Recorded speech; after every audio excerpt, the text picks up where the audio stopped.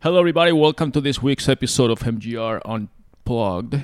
Do I even know the name of you stuttering on the title? I was going to say antitrust, because that's the main topic. Anyways, MGR Unplugged. That's the name of the podcast. However, today we're going to focus mostly on the congressional hearing yesterday with the four CEOs of the major tech companies. Those were actually the GAFA companies that we talked about for the European tax: Google, Amazon, Apple, and Facebook. So anyways, yesterday the four CEOs were testifying before Congress. There's... never mind. What?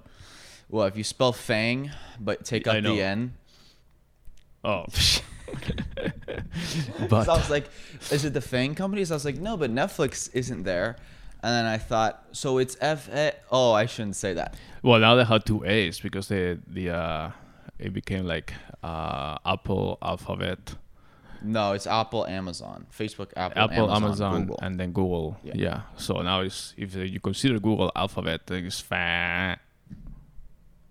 Anyways, I heard they're going back on that. They're getting rid of Alphabet. They're just going back to Google. Yeah, that was kind of because they said it's too confusing. Start. So anyway, we're still in the intro here, by the way.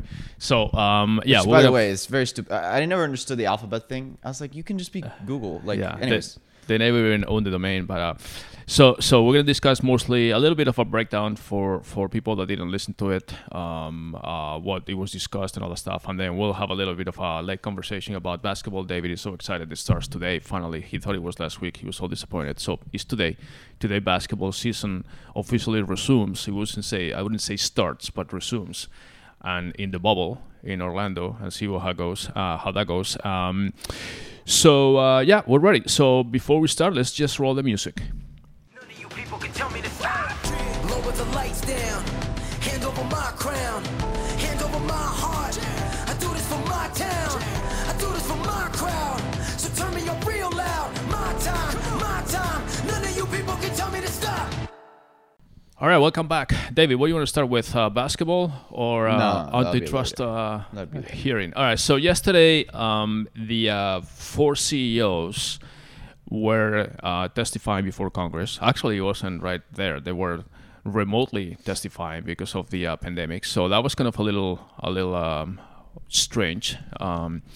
But they were all testifying, and it was an anti-monopoly or antitrust hearing against or for Amazon, Facebook, Google, and Apple, basically. And that's one of the reasons why some people were asking, well, how come Twitter is not there, or Microsoft, or other major tech companies? But this was just an antitrust, basically trying to dissect whether these companies should be broken up into, because they've become a huge monopoly in their respective fields. So that was the gist of the hearing, and to my surprise, actually, they were normally when you have these hearings, you realize that congressmen or women or members of the committee, the judicial committee in this case, are not really prepared for these kind of technical questions, and the CEOs just kind of like giving a wraparound. But actually, I did listen to, it was about 5 hours. I didn't listen, obviously, to or watch the 5 hours, but I did see a lot of the highlights. And I was surprised. I mean, they were asking very, very good questions this time. They were very well prepared for the questions, as far as the congressional members that were part of the committee. They asked very good questions. They put the CEOs on the spot. And if anything, I would say this time, the CEOs themselves didn't look to be so well prepared. Like their answers were either very vague, or they didn't know, but there's one thing when you say I don't know, or you kind of give this wraparound and answer politician question, but in this case they were actually kind of caught on the spot a little bit and made a little nervous, which kind of makes you feel like these CEOs should be ready for all kinds of tough questions, but they weren't. So we'll get more into those details, but what was your first impression, David, from what you saw? I thought that Zuck did not do well. You can just tell that they're all putting on an act, all the CEOs, because you hear stories, you hear things about behind closed doors, how they really are. and even the Congress people were like reading internal emails that were leaked and all of that. And it's like, Zuckerberg saying like, we need to murder the competition, and it's like, yeah, but that's how they really are. And then, they put on the suit and tie and sit there and say, well, no, Congresswoman, because it's like, that's not the real Zuckerberg. That's not the real Bezos. These guys are killers. That's why they're there. But you mentioned one thing about the emails, which is something that is pretty amazing to me. Why are these guys having those conversations and they put everything in writing where there's a paper trail of them saying those specific things that were taken up against them years later? I mean, they have this. A lot of them were old. Like some of the emails were like 2011, 2012. It doesn't matter. They should know enough to have. I mean, they have these emails that says confidential. Oh, we're gonna murder. Instagram is killing us. We're gonna annihilate them and blah blah and all that stuff. And they have these internal memos that are public. Congressmen, they had that as proof. So they can't deny something that they were inter-office memos or emails where they were saying that. So why? Or even text messages or whatever, why having that kind of exchange with their own high-level people with that paper trail that could be coming against them? I mean, legally, it's just, they were basically putting themselves on the spot, because if they're trying to say, oh, no, we respect the competition, this or that. No, you don't. You just basically said you're threatening them. So either you join us or we're going to kill you. I mean, financially. So... Yeah, See, I think a lot of people... And this is Zuckerberg, who actually covers his camera and his USB and all that for security and all that. I think there's a lot of people don't understand what makes something an antitrust case.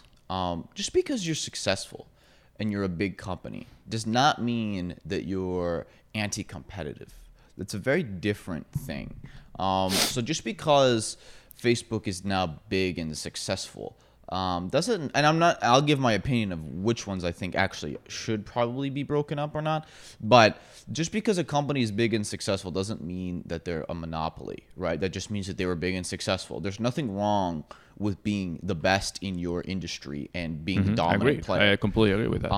And there were times where I kind of just wish Zuckerberg or any of these guys would have basically just said, yeah, Congressman, my job is to win, and we won. Okay, and if you don't think our competitors were saying the same thing about us, you're out of your mind. Okay, just like in the same way that, by the way, these I would love, my comeback to any of these people would be like, hey, Senator, you've held your seat for 6 terms in a row now. Couldn't someone argue that you're anti-competitive? Do you have a monopoly? Well, no, you have plenty of people who run against you every time, right? But you win. Your job is to win. And guess what? We won. That's what we do. And if we hadn't won, we would never have won had we not been killers. Because if you want to build $1 trillion company, you need to be a killer. And I agree with that. I mean, obviously, all of a sudden, it looks like being competitive and basically beating your competition is a bad thing. It's like saying Michael Jordan had a monopoly on championships. No, he was just fucking better than everybody. Right.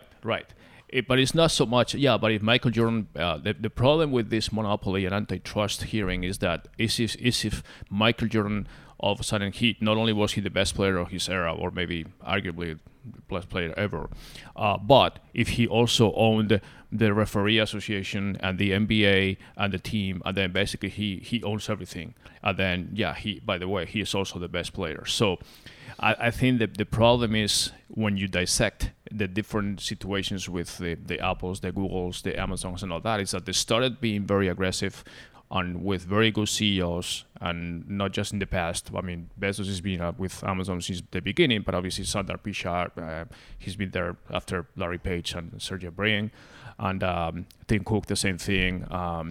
But they grew the company to a point where they control everything. They become the judge, the jury, and the executors, and that is the problem that they have, because in the case of Amazon, they started their own company selling books on DVDs and CDs, and now they started third-party sellers and all that stuff.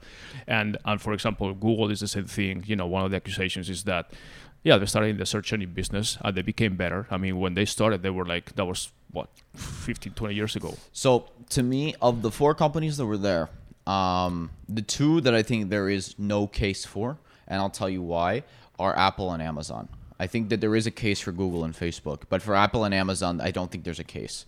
Apple is the most obvious one. Apple doesn't have a monopoly on anything. They sell a shit ton of iPhones, but there's plenty of other phone competitors out there. And in fact, on a revenue basis, Apple is the best. But on a pure units sold, Apple is not the number one unit sold. Yeah, actually don't. I agree. I mean, I don't know why Apple was The there. whole thing is that they basically charge high fees to the App Store, and that they're pretty controlling of what apps get approved. But it's their closed ecosystem. If you want to be on an open ecosystem, go to Android. Well, it was a little bit of also not just the App Store for the apps, but also the fact that they have their own Apple TV and everything, and they have the fees also, whether you have Amazon Prime, and there was a conflict when they were accepting Amazon Prime or not, and then you have Netflix and how much of they have Showtime, and then you subscribe to Showtime through Amazon, through Apple TV, then they have a cut of that, and they kind of were controlling the content but a little their bit. platform. Right, and I think I agree. I think in Apple's case, it's a big company. It's a very American. Ultimately, and by the way, like for Apple, the money they make from all that services and shit, it's icing on the cake. The And far in some cases- majority of their money Right. is hardware. Right. Okay, so they compete on hardware, which is the most difficult thing One of to the complaints compete they had yesterday was that Apple basically was, when they created their own parental control apps and everything, and within Apple, they Yeah, I saw that, they but that was they stupid. competed because with the competitive apps that also did that's those parental stupid because control Apple things. doesn't make money from Right. free Well, that was apps the on counter. phone. That was the counter argument from Tim Cook, that he says, well, by the way, yeah, we create our own thing because it's a platform, and we feel like we need to create some kind of parental control thing within our own ecosystem, not just relying on third-party Right. apps. He says, If- but let me remind you, he said, that we make no money from those applications that we Why create. isn't anyone saying, well, Apple made a weather app and there's a million other weather apps and it's Right. anti-competitive? It's like, okay, yeah, sure. Right. But, it's like basically Apple says, all right, if we have something that we think probably more than half of our users will use, we should probably have that default on the phone. It's probably their rough assessment. And that happens. I mean, they have apps for everything. They have apps to follow the stock market. They have the news. They have Right, this. but guess what? But people have choices. They People can have choose. choices. I actually. The Apple Stocks app sucks. I never use the Apple right, Stocks right. app. Same thing. I don't even like their weather app. I have like tons of other third-party apps that are much more accurate or detailed and everything for weather in different places. So I agree. I mean, they have their own platform, and you can submit something that is better. They don't boost yours versus the other one. They have their own rankings in their apps and everything. So I think in this case, Apple is I think definitely there's not. no case against Apple. Next up would be Amazon. That's the one I don't think there's a case for. Here's why. A lot of people focus on, and by the way, I'm saying this as someone who thinks that Amazon very often is terribly shitty to sellers. But I don't think that they're a monopoly because Amazon only makes up in the United States. This year it'll be more, but in 2019 they only made up about 7% of the U.S. commerce. Okay, Walmart is much bigger than Amazon still. Okay, it's just in e-com they're much larger. So, and this year maybe Apple will make up a little, or I'm sorry, Amazon will make up a little over 10%, but that's not enough to say monopoly. People act like Amazon is like owning the economy. They're not. And I think that Amazon has a lot of its own disadvantages too. And we're seeing that more and more where you're having people successfully compete with Amazon. I think Shopify is doing a great job of providing an alternative to Amazon. Same with lots of other e-commerce companies. Walmart is getting in the game too. I just think that Facebook is getting in the game too. Well, I think Amazon doesn't have that big competition because the other competitors that they had because before Amazon was first. underestimated them. No, I mean Amazon was first. And was first in the e-commerce arena, correct? Yes, so Amazon is the first, and they've won so far. But now e-commerce isn't a secret anymore. Everybody is in on it. Right. Okay, and I think that Amazon actually has some significant weaknesses that I've discussed in this podcast before. The biggest being that the way people make purchasing decisions today is very much in a social commerce world, and Amazon has very little social commerce plays. They have a platform or if you want to call it a platform, a platform for buying and selling goods, but they don't have anything to drive demand. And demand generation is incredibly important. That's what Facebook has and Google has. I think the ones that there is certainly a case for antitrust is Facebook and Google. But I think Apple and Amazon are not. Apple, they have plenty of competitors. They just make really awesome products that a lot of people like. And to be honest, even Apple, And it's big Amazon in the is- US, but it's not that big everywhere else Right, in the world. like Apple in the United States is the biggest. In Europe, it's pretty big too. But like in Asia, it's not that big. In fact, their biggest disappointment has been their lack of growth in Asia. Even in Europe, Apple is not the dominant device. Actually, everybody has more. There are many more Android-based phones than Apple phones, just because of Plus, they're cheaper. Apple too, is so in a commodified market. Smartphones are totally commodified now. commodified or commoditized. Both. You get the point. Basically, most smartphones are pretty much the same. It's just what brand and operating system you want to use. Apple has a monopoly on iOS, but listen, software is copyable. Apple copies Android all the time. Android copies Apple all the time. I mean, it's commonplace. So Apple definitely doesn't have a monopoly. Amazon is a huge company and they're very successful, but they don't have a monopoly. And actually, I think they have some very significant weaknesses that will be exposed if they don't address them in the coming 5 to 10 years. I think sooner. I mean, I think the famous thing that they're a one-trick pony and they haven't innovated anything since. I wouldn't say since Steve Jobs. I don't know. I'm talking about Amazon. Oh, you're talking Amazon now. Yeah. Oh, okay. I thought you were. Apple too. I mean, Apple's supposedly coming with their. Apple needs AR. That's their They savior. do. They do. They're supposedly going to come with AR glasses next year. If they do, because the iPhone is going down in sales because basically phones last longer. Phones are good. You don't need a new iPhone every time because it's not that different from the last one. So iPhone sales are going down. Mac sales are obviously going down. Overall PC sales are going down. So the iPad. I mean, you can only come up with so many versions. I mean, they better camera. They made a great phone, but guess what? The iPhone's been around for 13 years now, 2007, right? So yeah, they need a new product. So AR could be their next iPhone. We'll see if it is. We'll see what they come with. But anyways, Apple's definitely not a monopoly. And Amazon is actually, believe it or not, as big as they are, I think Amazon is way too small to be considered a monopoly too. Well, if anything, I would think Amazon, if they were to split something, it would be more, which they didn't even mention yesterday. But I would say, okay, you also control this cloud space, and we'll say, okay, we'll separate your Amazon Web Services yeah, but Amazon from Web the Services is not a monopoly either. Right, Because you right. have Azure, you have Google No, you Cloud. have Google Cloud, you have Amazon. I mean, Microsoft. Azure, yeah. Right. And they have plenty of competition. Now, are they still number one? Again, because they were first? Yes, they're still the largest because they were first, and they have great products.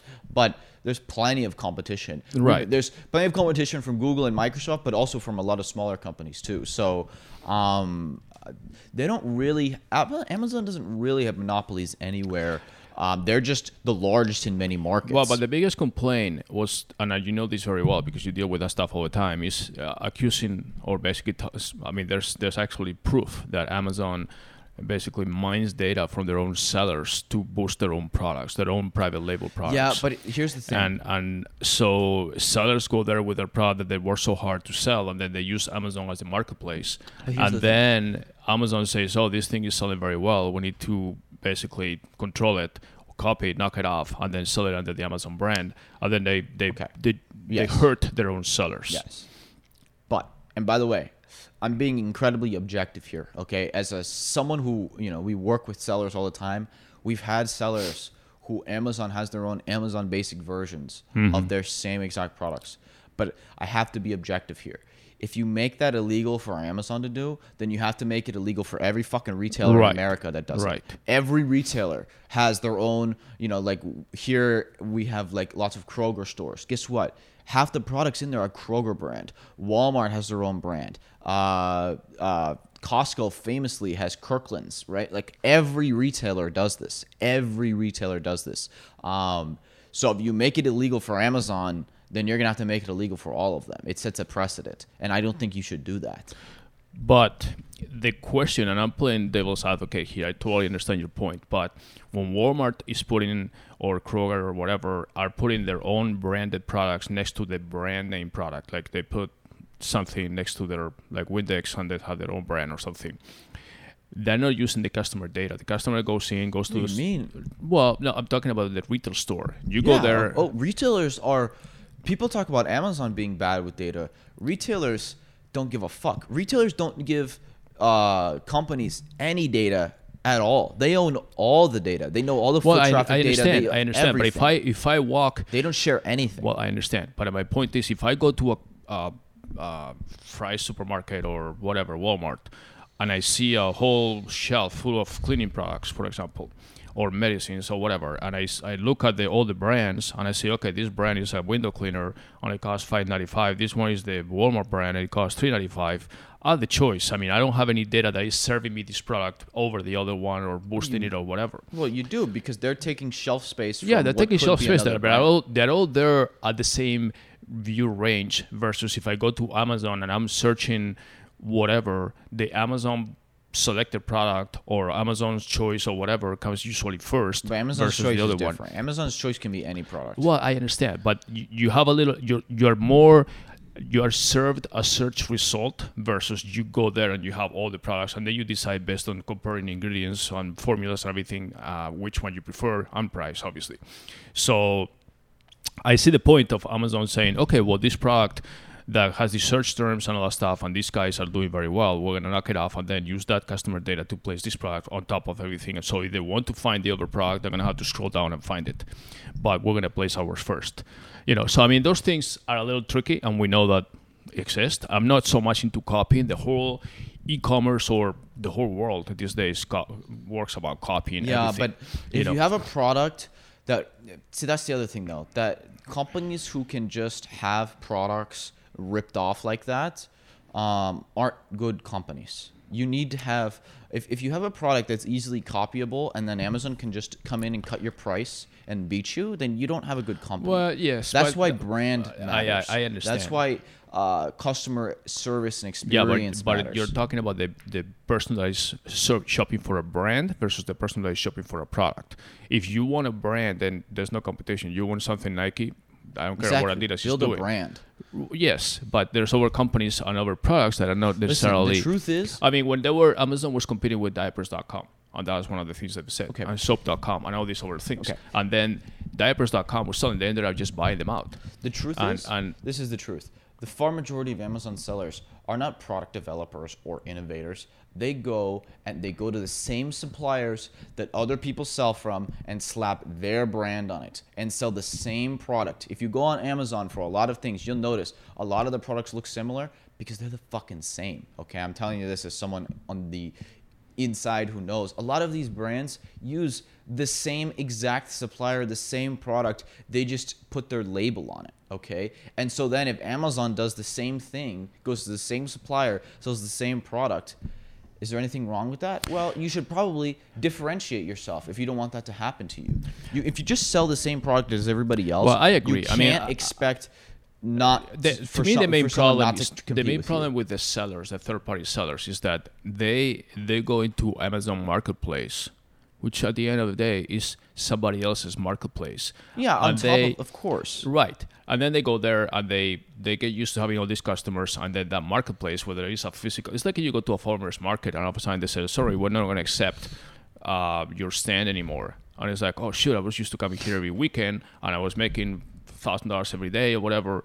And it's like, well, sell on your own store. We're just giving you the space and then we're shutting down the market, or we're not accepting these products or whatever, So that's bad on the sellers to rely only on Amazon or put Amazon as their main revenue source, because they know they have zero control over what Amazon is doing. But one thing, like if I'm a book writer or something and I'm used to writing maybe a book a month, kids stories, children books, whatever, and I write the books and they're doing pretty well and I have my following and all that stuff, and then I sell through Amazon's bookstore. And then Amazon says, well, these guys are selling very well, so we're going to start creating our own children's books, and we're going to knock these guys off, and then we'll start selling our own books, because they're not going to find those books anymore. They're going to find ours, which is a true story. That was a family, basically, that were highlighted yesterday. And all of a sudden, their books that were selling so well sold nothing. Because if I'm looking for a children's book and I don't see that book listed, I'm going to buy something that is listed, which is basically one that is making more money for Amazon because it's their own book. So then they cut me off. So that's bad on Amazon for doing that, as Bezos recognized, and he said that he wasn't aware and blah, blah, blah.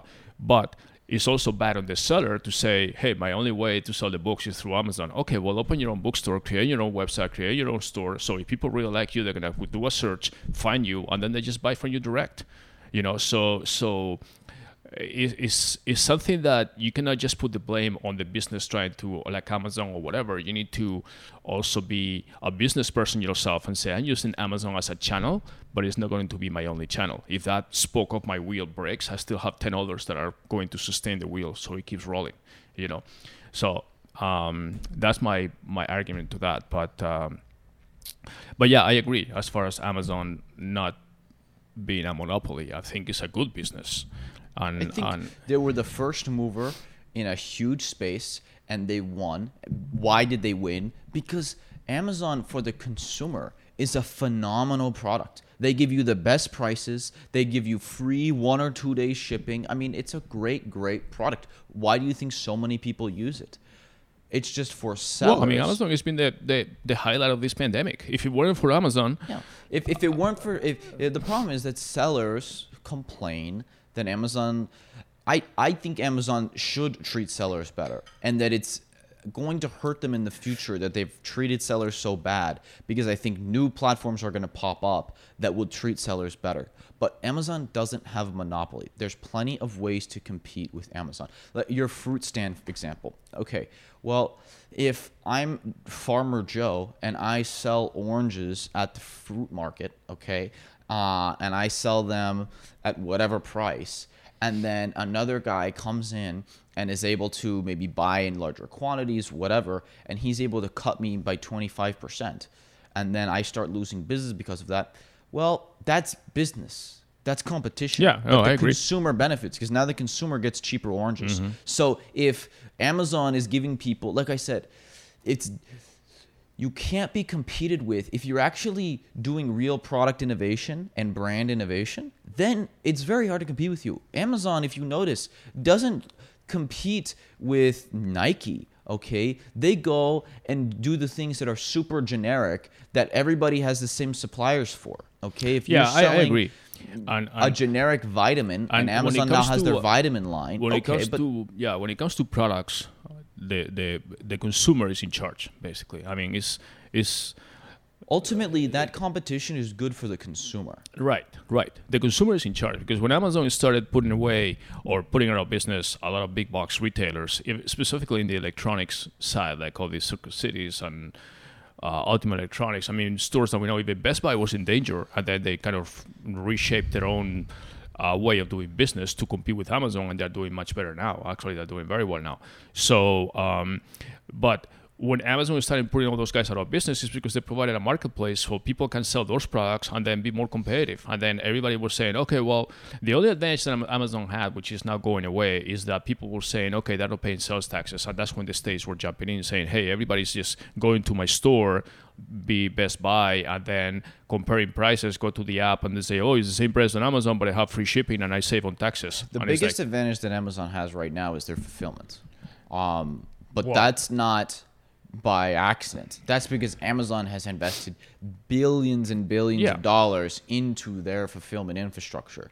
So, everything, fulfillment and the last mile shipping and the last mile delivery, which is part of the fulfillment, everything. I mean, they are now creating their own fleet. But there's nothing wrong with that. That's great for the consumer. Right. Is anybody complaining that they get their stuff in 1 day for free? Well, the only thing you have to think about is that what are the rest of the stores doing now? What is the Walmart doing? What is even Shopify? What is Best Buy? All these stores. They're trying to copy what Amazon has been successful on. What did Walmart just come up with? Their own Prime format. We just discussed that 2 weeks ago. What is Walmart doing again? They have their own 1 day shipping for some products and 2 day shipping for some other things. They're copying all the features that are successful. So if Walmart is copying, what's wrong with Amazon copying or creating? You know, they're setting the trend and being like annihilating the competition, basically, because they have a better seamless product to, from product or from seller to consumer process where everything is so one click away, and we're spoiled. And everybody else that was saying, oh yeah, you want 2-day shipping, yeah, well, it's going to take us 3 days to even process your order, and then maybe you get the 2-day shipping, maybe not, we don't know the tracking. I mean, that's just totally obstacles. The consumers today want things right away, and they set the bar so high. Whether it's at their own cost or not is another story. That's up to them. The thing that but they people set the don't bar understand, so high that the other businesses could not just basically the compete thing that with people them. don't understand is that Amazon's biggest competitor is not other e-commerce companies. Amazon's biggest competitor is retail. And they need to do everything they can to compete with retail. Because at the end of the day, retail still dominates consumer spending in the United States by far. This year, because of the pandemic, we've had a freak explosion in e-commerce. But even still, right? Basically, we went from 15% of consumer spending being online to now about 25%. And that was a massive explosion. But it's still only 25%. Right. The biggest competitor is not some e-commerce website. It's retail. And they need to do everything they can to compete with retail. And so the nice thing about retail is, guess what? You go to the store, you buy it, you take it home that day.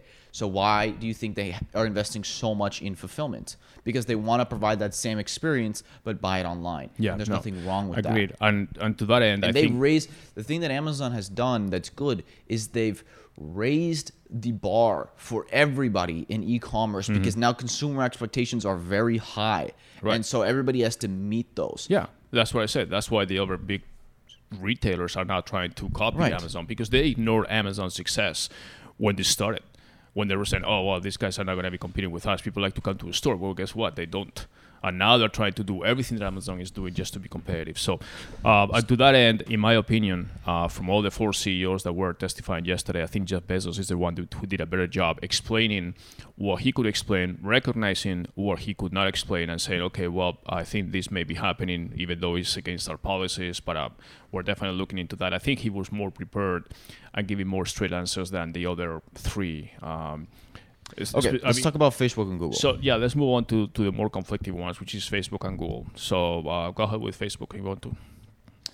Yeah, so these are the 2 that I think there's a real case for monopoly. By the way, before you get there, Facebook, Zuckerberg, to me, was the worst performer by far. I mean, he comes across... he was lying flat out about all things. He's not a great speaker, man. He's not a great speaker. That's number one. He's not a great speaker even in this kind of trial situations. Even though he wasn't physically there, he was in his office or something. By the way, all the 4 CEOs had to swear before the hearing that they were not being fed because they were not present there. They had to swear that they were not being fed answers by their staff because they were in their own offices or whatever location with their computers answering the phone. Answering the questions and via video conference, but they had to swear that the answers were just their answers and they were not being fed any answers, which who knows if it's true or not, but they swore that. Wow. I think for Zuckerberg it was true. Yeah, with Zuckerberg, he has, he was the worst as far as performing. I mean, he was caught lying. He was caught not necessarily sounding truthful. And that's one thing that, in my opinion, he was actually the worst performing CEO, the worst prepared for this particular hearing. But go ahead with... I think Facebook, it's easy to vilify. It's really easy to vilify Zuckerberg and Facebook. And I'm not saying that they haven't done any wrong and they haven't made a lot of mistakes. But when you kind of ask people, okay, instead of just saying fuck Zuckerberg, what do you want him to do? Right? What do you want Zuckerberg to do? Okay. Do you want him to basically just start putting in very strict speech policies? And then basically Facebook is now, this private entity is now speech police? Is that what you want? No. Okay. So then you don't want him to be more hands off and just let people have free speech on the platform. Well, no, because then you have fake news and you have hate speech and blah, blah, blah. Okay. So what do you want him to do? That's the challenge, right? Because I think Zuckerberg would love nothing more than to be regulated.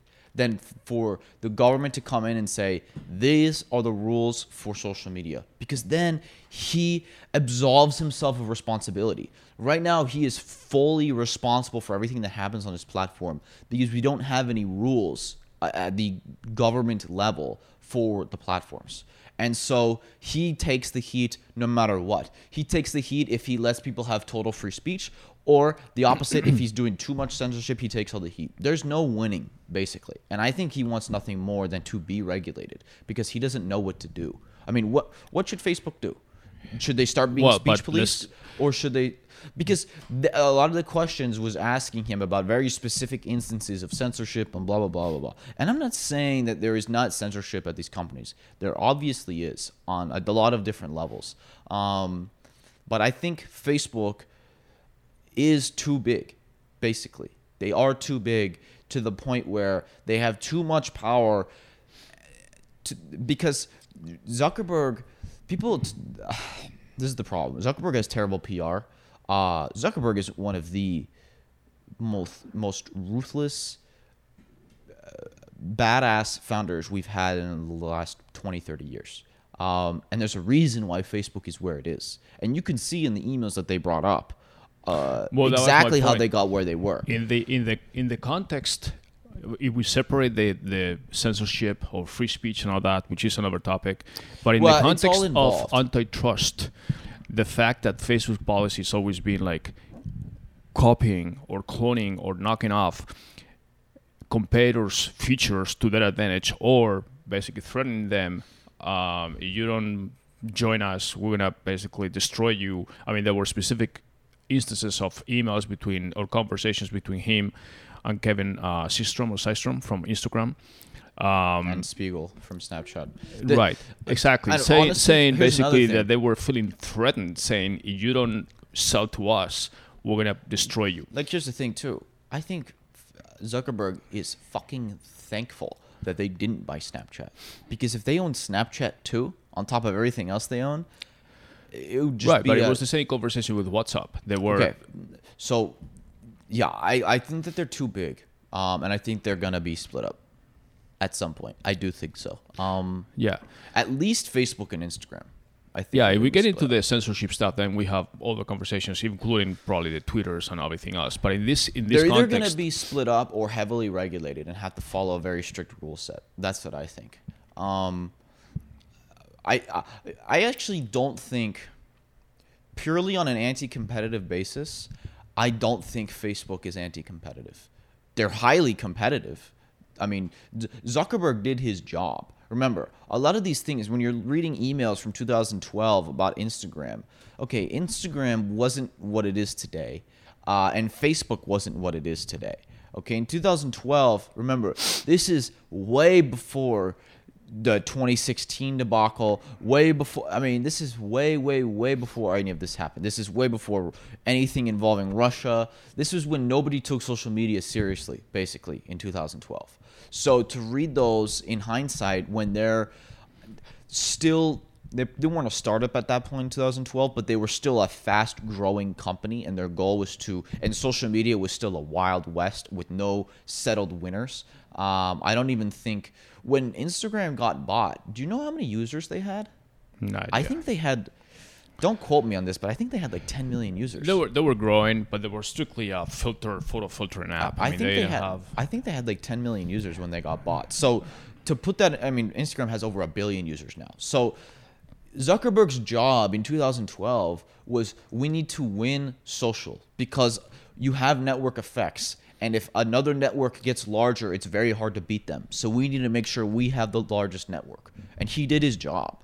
And now there's many other repercussions of that, and they've made many other mistakes along the way. But to read an email from 2012, man, the world was a very different place in 2012, okay?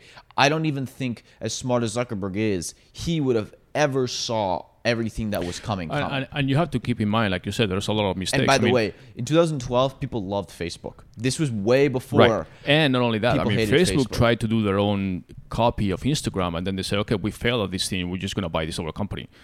I don't see anything wrong with that, to be honest. It's more on the operation part, on the conversations and things than actually buying another company. Yeah, Google also tried to jump into the social media arena with Google+. That was a major failure. You think? But they take these emails saying like, oh, we need to kill these guys. That's what every business does. You think any business in the world isn't talking about their competition, saying, "Man, we need to fucking kill these guys. They're gonna That was try my to eat our point. lunch." That was my point, saying that called why competing. everybody has these conversations behind the scenes, saying, "Hey, we need to kill these guys." I mean, I'm sure if you are Ford, you're complaining about GM doing this, they're killing our truck market, or this and that, or you're Marriott, you're complaining about Hilton's, or you're that kind of conversation will exist in every major competitive arena. I mean, like I whatever s- it is, even sports I teams was or gonna whatever. say sports. You think Michael Jordan wasn't on the sideline saying "fuck these guys"? Did you guys see the documentary? It's just the fact that they put those things in writing and saying, okay, well, either Yeah, you, but even you- if they put it in writing, he should have said, "Yeah, guess what? We were competing and we won." I understand. That was the It's point. like you're with us or I'm without not- us. So you're not with Zuckerberg- us. Zuckerberg should say, "I'm not going to apologize for winning." Okay, we won and we won. It's the big. famous thing. If You cannot want to- beat your enemy. Just join them. Just Zuckerberg shouldn't apologize for winning. He can apologize for the mistakes they made in 2016 and have made since then. But he should not apologize for winning and being the largest platform. Because if he didn't do it, somebody else would. If he didn't do it, then Systrom would be the Zuckerberg, or Right. Spiegel would be Zuckerberg. Right. Right. So- someone else would. I think back to the being split or anything. I think I can see Facebook.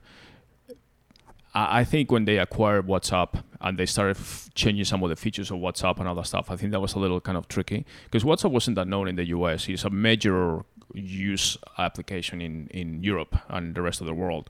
But I think out that's of all one of the them, things that people didn't like when they acquired all the customer data, and people were using WhatsApp because it had more strict privacy controls and everything. All of a sudden, Facebook acquired them, and I was like, oh wow, now all of a sudden, all my conversations, all my stuff is going to be available just because Facebook has it. Yeah, but there's also plenty of chat apps that have privacy too, that are not WhatsApp. I mean, Signal is a big one. Signal is Right. the best for privacy.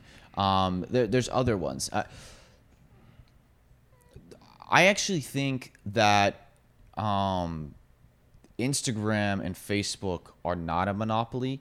They have a massive network. They're not going anywhere. But I think that we're going to see plenty of social apps. I mean, we saw TikTok pop up. Nobody saw TikTok coming. And now TikTok is bigger, is going to be bigger than Instagram. Okay?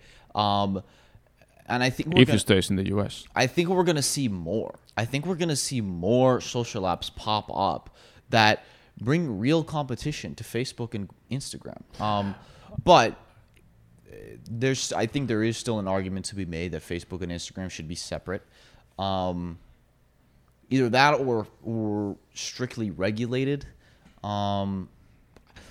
I like to think consumers need to also educate themselves and see when they're using these social apps, just realize that they're putting their information out there, Okay. And the amazing thing is that a lot of people don't realize that when you talk about privacy, I mean, okay, yeah, we but are privacy, you know what? I'm going to say this right now.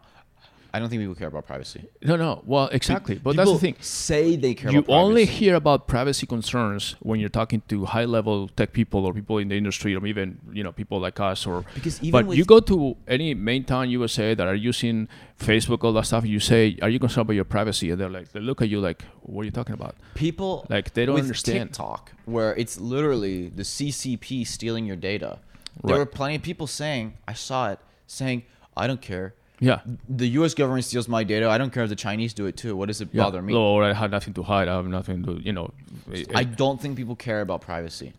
I think that people at tech companies care about privacy. I don't think average people care about privacy. Right. Well, and then they say, anyways, let's So jump to Google. I think Google. the biggest one that there is 100% an antitrust argument for is Google, because their argument against it is that you're just one click away from another search engine. Right, that's their whole thing. You just like you type in Google.com, you could type in any other search engine, and you're just one click away. Mm-hmm. That's not true, because what does every website in the world optimize for? We do Search. it too. yeah. Google Well, search, because not just they are any because search. they dominate Yes, 2/3 of the market. yes, more. But in the U.S., more. In the U.S., it's 90-something%. As far as search. Yeah, it's for search. Yeah, but then Google also owns Chrome. They own Gmail. Right. They own That's YouTube. the thing. They That's own. I mean, double click all day. they own DoubleClick. They own all the ads platforms. I mean, Google owns everything. again, as a business, great job. They fucking did it, okay? But as an antitrust, there's certainly argument to be made. Especially, I think YouTube should be split up. Well, I think YouTube should be its own company. In the beginning, YouTube wasn't making money, so they needed to be under Google's wing, and that's how they made it. But at this point, I think that YouTube should be its own company. And I think Google should do it on their own before the government does it. That's what they should do. If Google wants to not be hit with mega antitrust, they should split YouTube into its own thing. yeah, that will be a good first step. I mean, the issue with them, specifically in the advertising market, because what they say is that they're feeding the customer the information that is profitable for them. And obviously, again, this is something that is like, okay, yeah, what's wrong with making money? We're a public company. We respond to our shareholders. Therefore, we try to make as much money as possible.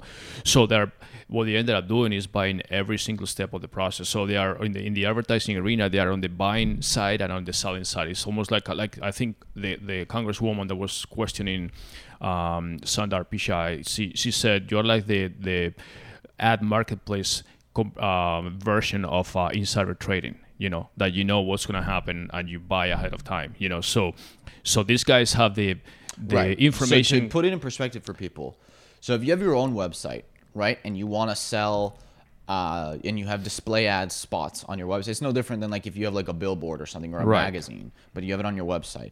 What you can do is you can put those ads for sale in auctions, in ad exchanges, basically, and then people can bid, and then the highest bidder gets their display ads on your website. Right. Well, Google owns the websites, and so like on YouTube, they own the website where those ads are being displayed, and they own the exchange, right? It's like if the NYSE also owned all the companies that were on Right. the NYSE. They have the whole display network with AdSense. Then they have they own the exchange itself, which is Right. DoubleClick. So they can set the bids and the prices and all that stuff basically on their own. So they control the whole aspect of that. And in search, that's just display part, as well as banners and space on publishers. But on the search side, they also are very manipulative of the search results. I mean, they've been modifying the search results to fit their profits as much as possible. Right. I mean, and you remember Google search they used has to have gotten all these. significantly worse over the Right. years. I mean, it's getting worse. You used to have a whole page of organic results, which is the ones that you supposedly earn, and then you have a sidebar. It's not even just organic versus paid. It's on top of that. It's just that it's so gameable that a lot of the top articles are so worthless. Right. That they're But- just trying to sell. But you not only something. that, I mean, they were competing with like Yelp is the perfect example. Yelp was getting a lot of traffic from reviews and specifically restaurants and that stuff. And Google say, hey, these guys, a lot of people that go to restaurants are going to Yelp directly and not coming to us because we don't have much information other than this restaurant is here and there. Yelp had everything and reviews and all that stuff. Well, they start stealing all their reviews. So there was a lawsuit and a complaint from Yelp saying, hey, they're taking all our stuff and they're knocking off our rankings from the Google results page. So that was one thing where they were gaming the competition or basically taking advantage of the competition for their own benefit.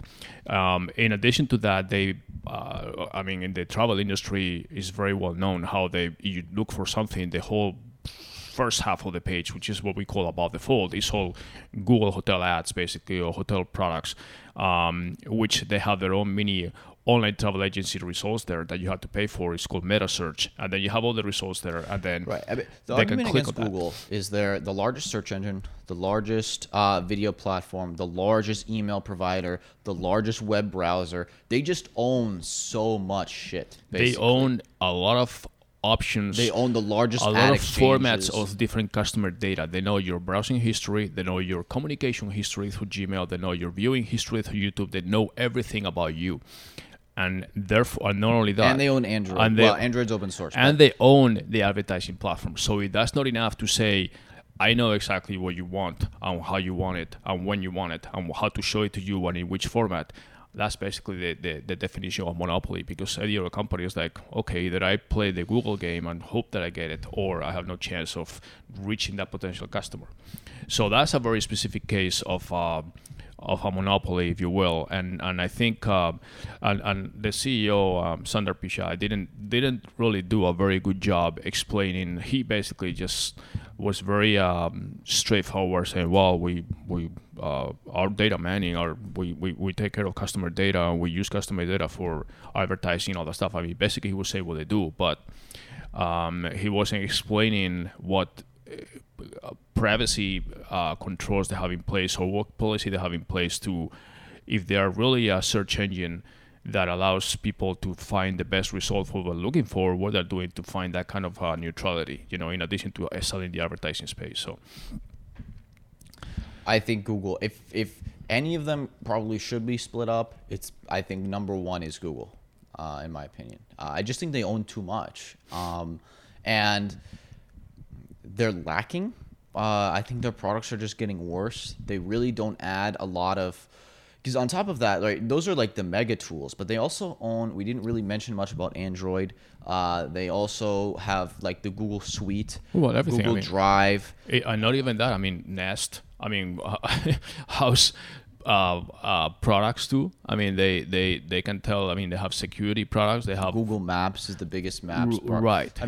They own a lot. I think the biggest one is that they own YouTube. They own the biggest video platform on top of owning the biggest search engine, on top of owning the biggest email platform. Like, I think Gmail, Google.com, and YouTube are the three biggies that I anticipate something being split up. I think the most likely, and why I think Google should do it on their own without having the government involved preemptively, is I think they should split YouTube. Okay, well, that's a good question. Do you think, because everything, they testify for 5 hours, and we've seen this before, and nothing happens really. They're put on the spot, and then they move on with their lives. You think anything will happen after this? I think that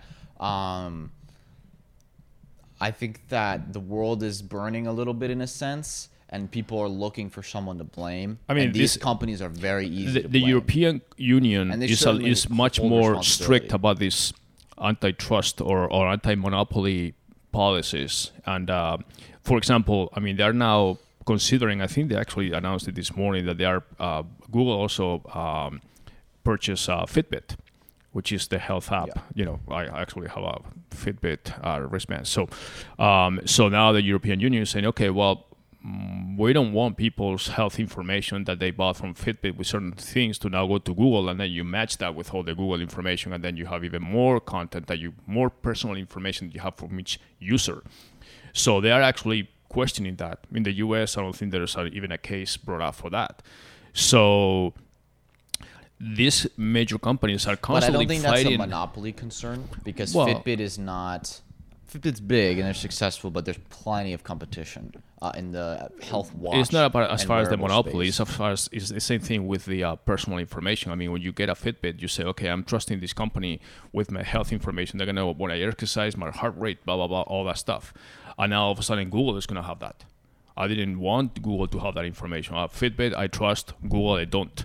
So at what point do you say, okay, well, this has to be a firewall? Same thing happened with WhatsApp and Facebook and so forth. So you trust these companies with certain information that is yours, and then before you know it, let's say that you love Fitbit, but you hate Google, and then before you know it, they're all together. Here's my counter argument, right? And I think Google probably should be split up in some way. For the consumer, Google is great. Google gives you all of these tools for free, and they're all great, or at least they're all very good, and they give you them all for free. And the reason they're able to give them to you for free is they basically say, we're going to give you all of these tools for free, but we're going to take your data and we're going to sell you ads. So sell it to advertisers and we're going to deliver you ads. That's the exchange. Basically, you give up your data privacy, which I don't think most people care about, and you get access to all of this shit for free. Google doesn't charge for anything. YouTube is free, Google is free, Gmail is free, Google Suite, Google Drive, everything is free. Google Maps is free. They just want your data so they can sell ads. And I think most people, honestly, if you said, would you rather keep all your data or pay Google $20 a month for all these services, they say, they can have my data. I don't want to pay $20 a month.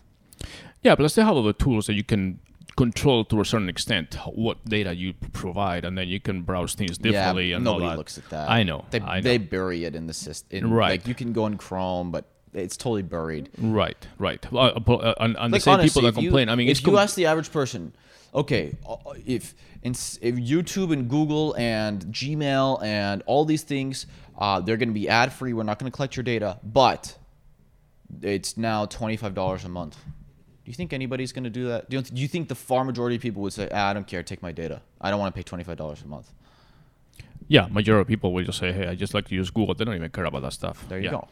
So, all right. So that was the summary for yesterday's hearing. I personally think that nothing's going to happen in the very near future, or even Very in the near, future. no. These things don't just happen overnight. Right. But if I had to make one guess out of all the companies, I think that at some point YouTube and Google will be split. At some point. I mean, I think the timing was more critical just because we have elections now in 95 days or something like that. They were saying also, okay, we know what happened 4 years ago with the Russian interference and blah, blah, and all that stuff on what's going to happen in the next elections.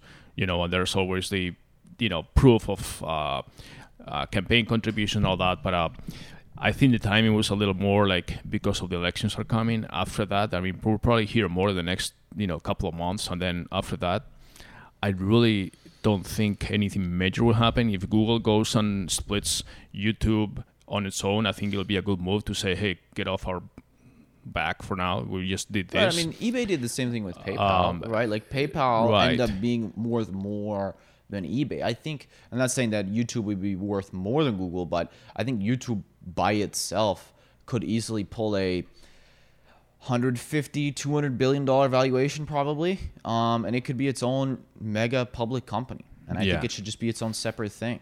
Yeah. I agree.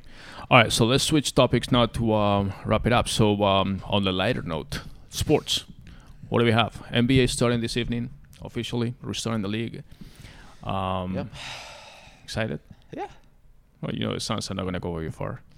Yeah, it's okay. I just want to watch basketball again. I miss basketball. Who's playing tonight, you said? The Lakers against somebody. Well, there's a couple games. Okay. But the prime time. I know by the time this comes out, the game will already have happened. So I'm completely off of basketball talk. But I remember before the end of the season, of the cancellation of the season, there were 3 or 4 major teams that were in contention that everybody thought they were going to go to the for the championship. And in the Western Conference, it was mostly an LA rivalry between Clippers and Lakers. Then you have the Timberwolves. No, the Bucks. Timberwolves. No, the Bucks. Yeah. Okay. And who else is in the East that could be? Is Toronto still a factor? Yeah. Realistic chances of making the finals. Probably Toronto. Maybe the Sixers. Okay. I think it's going to be the Bucks. I don't really think anybody. I mean, the Celtics. Maybe. You have the Heat, the Pacers. But right, so I think the only to me personally, I think it's the Bucks in their tier 1 by themselves, and then maybe the Raptors and the Sixers, and maybe the Celtics. But what I was asking is this still the same now, or after these 3 months that we've been doing basically pandemic stuff, the things have changed? I know some players. No, I don't. I mean, nothing's changed. If anything, it's just made everybody's healthy now. There's no injuries, right? Everybody had 4 months. But there's to some recovery. players. There's some teams that have players that didn't want to go to the. Everybody's there. There's a few players that didn't go. Avery Bradley for the Lakers didn't go, but for the most part, everybody's there.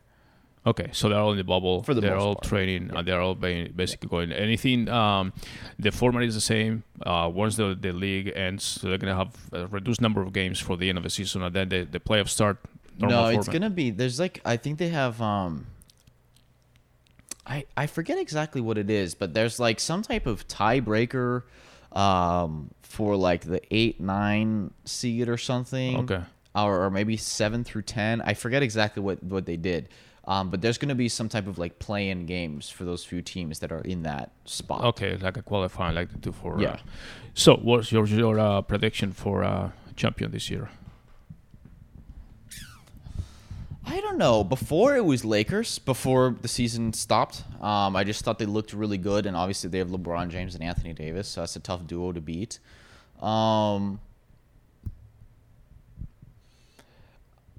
Probably Lakers or Clippers. So whoever makes it in the West will win. So it looks like the Bucks will not have a chance. No, the Bucks have a chance. I'm not saying they don't. If I had to like put my money on it, who do I think?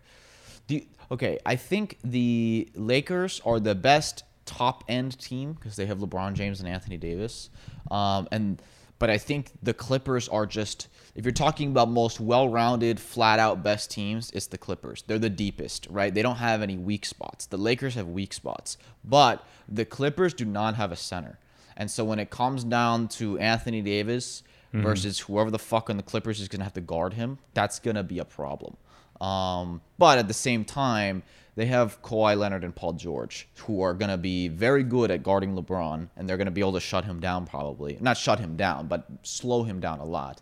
And I think it's going to be a big toll on LeBron because he doesn't play a lot of defense normally. It's not that he's not a good defender, but he likes to rest on defense. And when he's got Kawhi and Paul George, there's no rest. He's going to have to defend those guys. And so he's not going to be as productive offensively. So I think whoever wins that series probably wins the championship.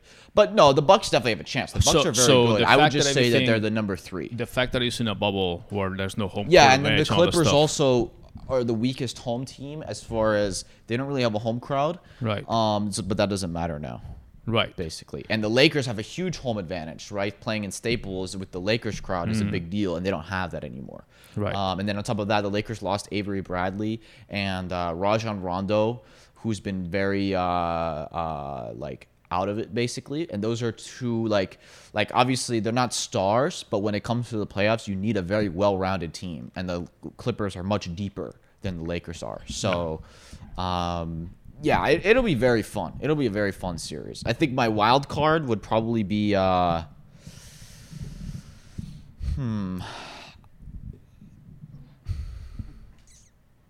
have 2 wild cards, and they're literal wild cards. They could either play phenomenal or play like absolute shit and do nothing.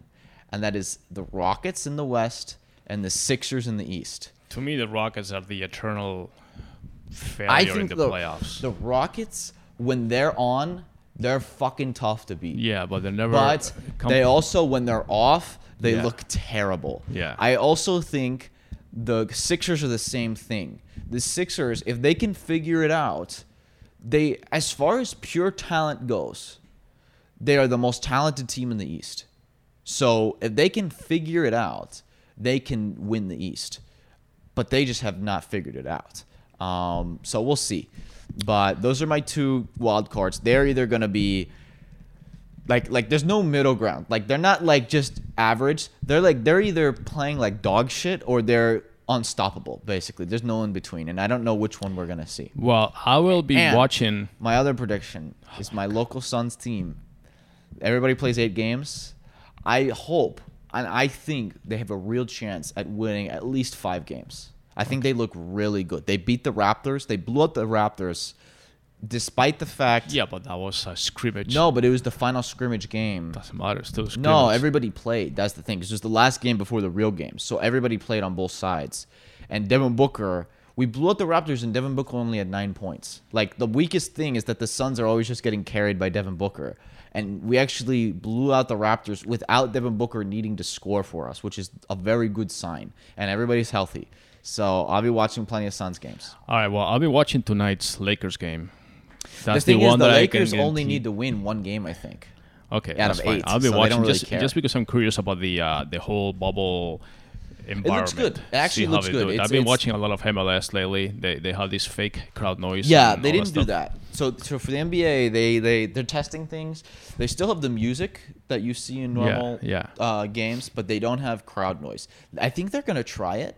Yeah, but I don't know. It has to be done right. I think the MLS did a good job. Fox did a good job because ESPN didn't have crowd noise and it was a little more strange. But with Fox, the MLS, they had this crowd noise and even like drums and stuff. And to be honest, when you have a tight shot, it almost looks that there's a crowd there. Obviously, when you have a wide shot, you see that there's nobody.